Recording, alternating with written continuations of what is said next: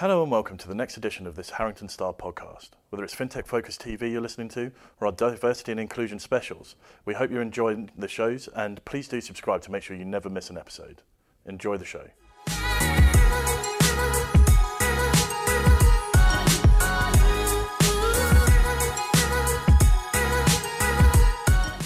Welcome to the Women of Fintech podcast series. We're here today to celebrate the wins, raise awareness of the challenges, and walk the walk for change across the entire industry. Today, I am joined by Ashmore, Dann, the CEO of Rapid Cash, a fintech arm of Natwest RBS. She's an international speaker, a multiple founding director, someone who's very impressively skied to both the North and South Pole. In short, she's a person that loves a challenge, and she's here to share her inspirational journey with us today. Julie, welcome. Thank you so much for coming on the series. Thank you, Nadia. Delighted to be here. It would be brilliant if you could open up by telling us a bit more about Rapid Cash and the part that it plays within Natwest RBS. Yes, of course. I joined Rapid Cash about 3 months ago, and what we do is we provide overdraft style facilities to small businesses. So you can borrow between 25,000 and up to 500,000 against your unpaid invoices. We're part of the Natwest group, and specifically part of the Ventures family, which is a group of innovative, predominantly fintech businesses looking to find new ways to help small businesses. The one thing I love about the fact that you're looking after Rapid Cash is that you joined Natwest when you were 18 and returned like after a 25-year hiatus. I'd love to hear that story, and you share that with us. Yes, it's quite interesting. I actually worked for Natwest originally when I was 18, a long time ago. So I say it's like a very big, large sandwich with a 25-year sabbatical in the middle. Yeah. So straight out of college, joined Natwest at grassroots level in what was then known as the machine room, where we were processing checks and credits, etc. And I worked myself up, worked through the organisation over the 8 years, through personal banking, and then latterly into corporate banking.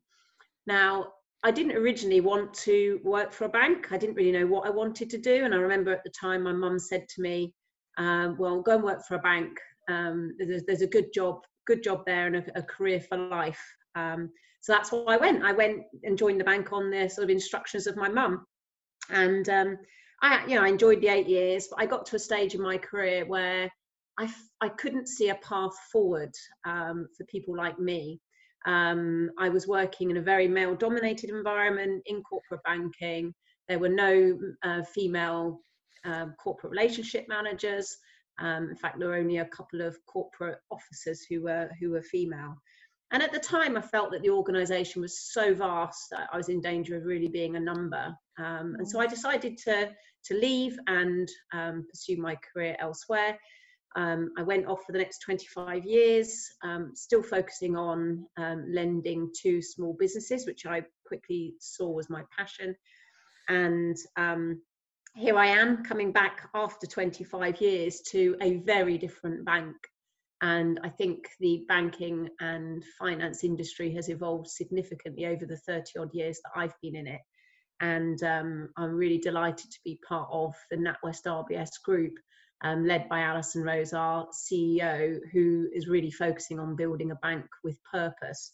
And she certainly is a leader with a very human face, and somebody for the first time in my career where I can look up into the organisation and see somebody like me.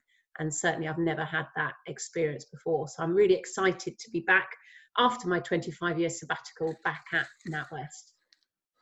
I just love that story, and I love how you can say how much a bank has changed. And I think it's so important for people listening to see that there really is a true reflection of society there now, and that you're so excited to be back. And in your role as CEO of Rapid Cash, I can imagine that encompasses so much. It'd be really good to hear exactly what it is that you do day in, day out.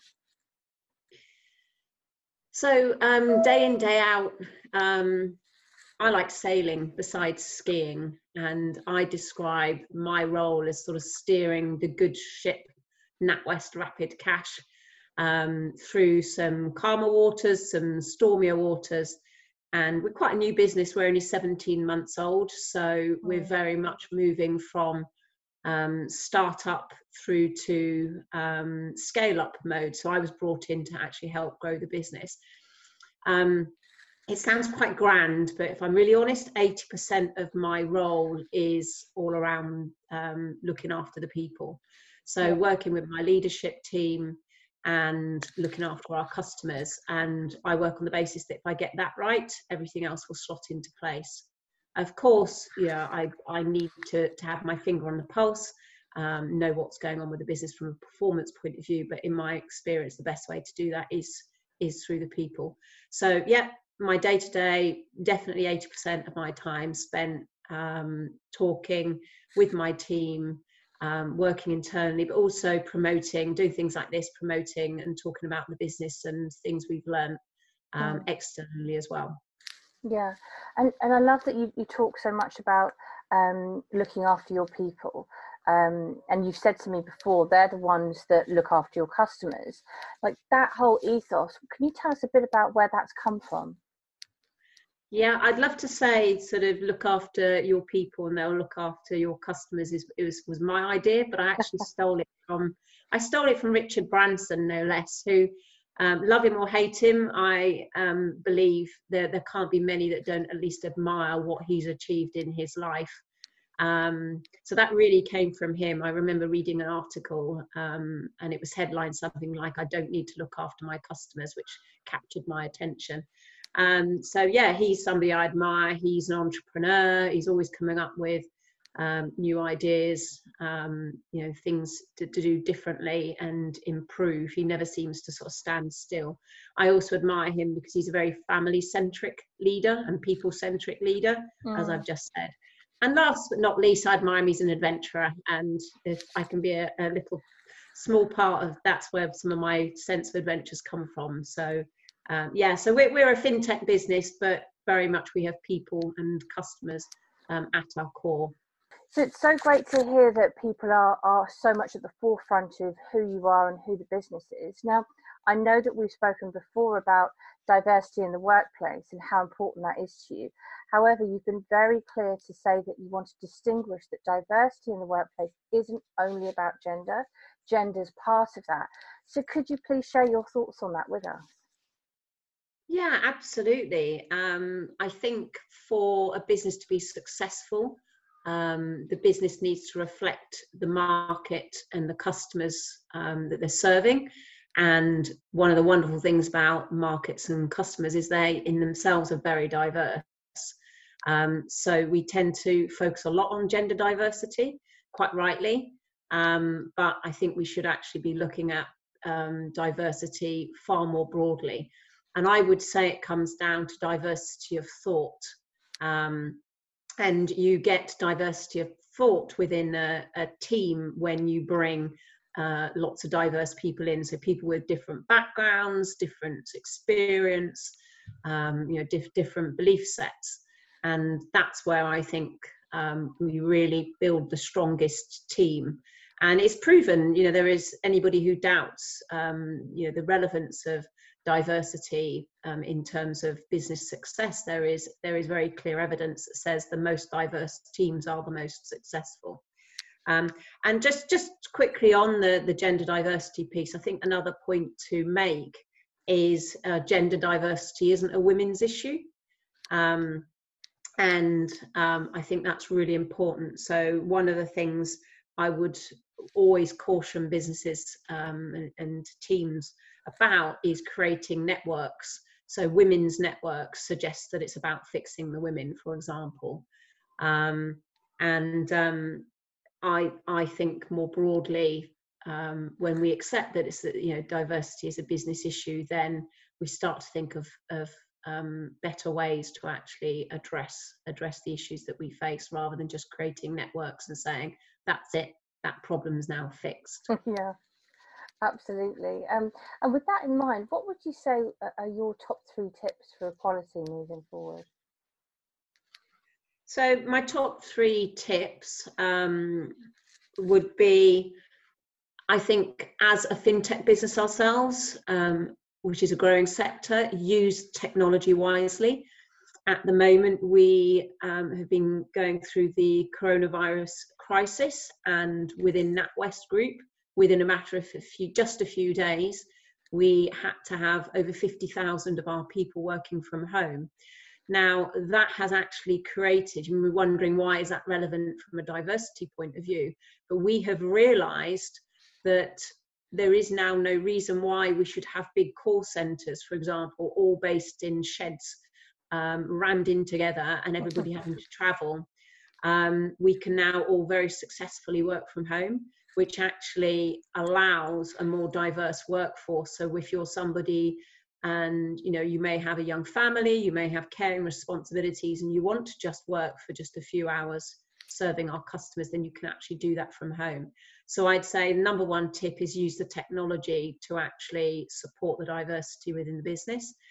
Following on from that, the counterpart to using technology and having everybody spread out is making sure you equally use it to keep a strong team spirit and help everybody remain connected within the business and within the team. And not just in terms of having your team meetings and one-to-ones, but also create that social environment and really help bring everybody together. And that, from a diversity point of view, would also help people to bring their whole selves to work, which I think is really, really important.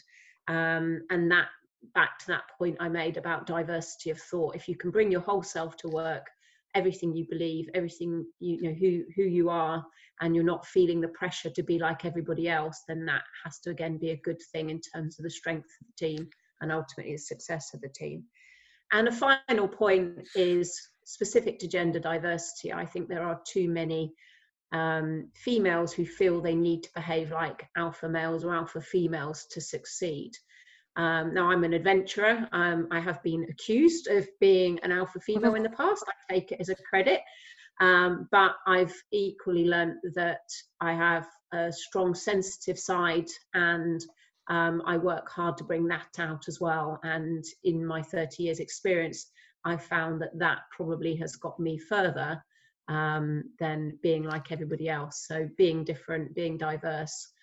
So don't be afraid to be who you are.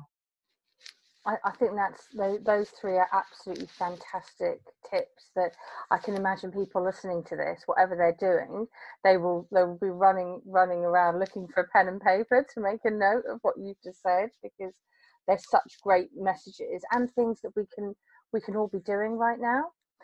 So I think my final question is, what do you think is the future for the diversity and inclusion debate for all of us within financial services at the moment?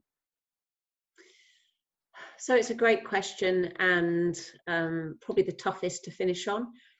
What I would like the future to be is, I'd like us to not be having these conversations anymore.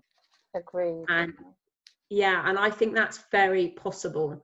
And I'll just use the words of my 9-year-old daughter as a final point. She's actually 15 now, but when she was 9, I once said to her, Elizabeth, don't let anyone tell you can't do something because you're a girl.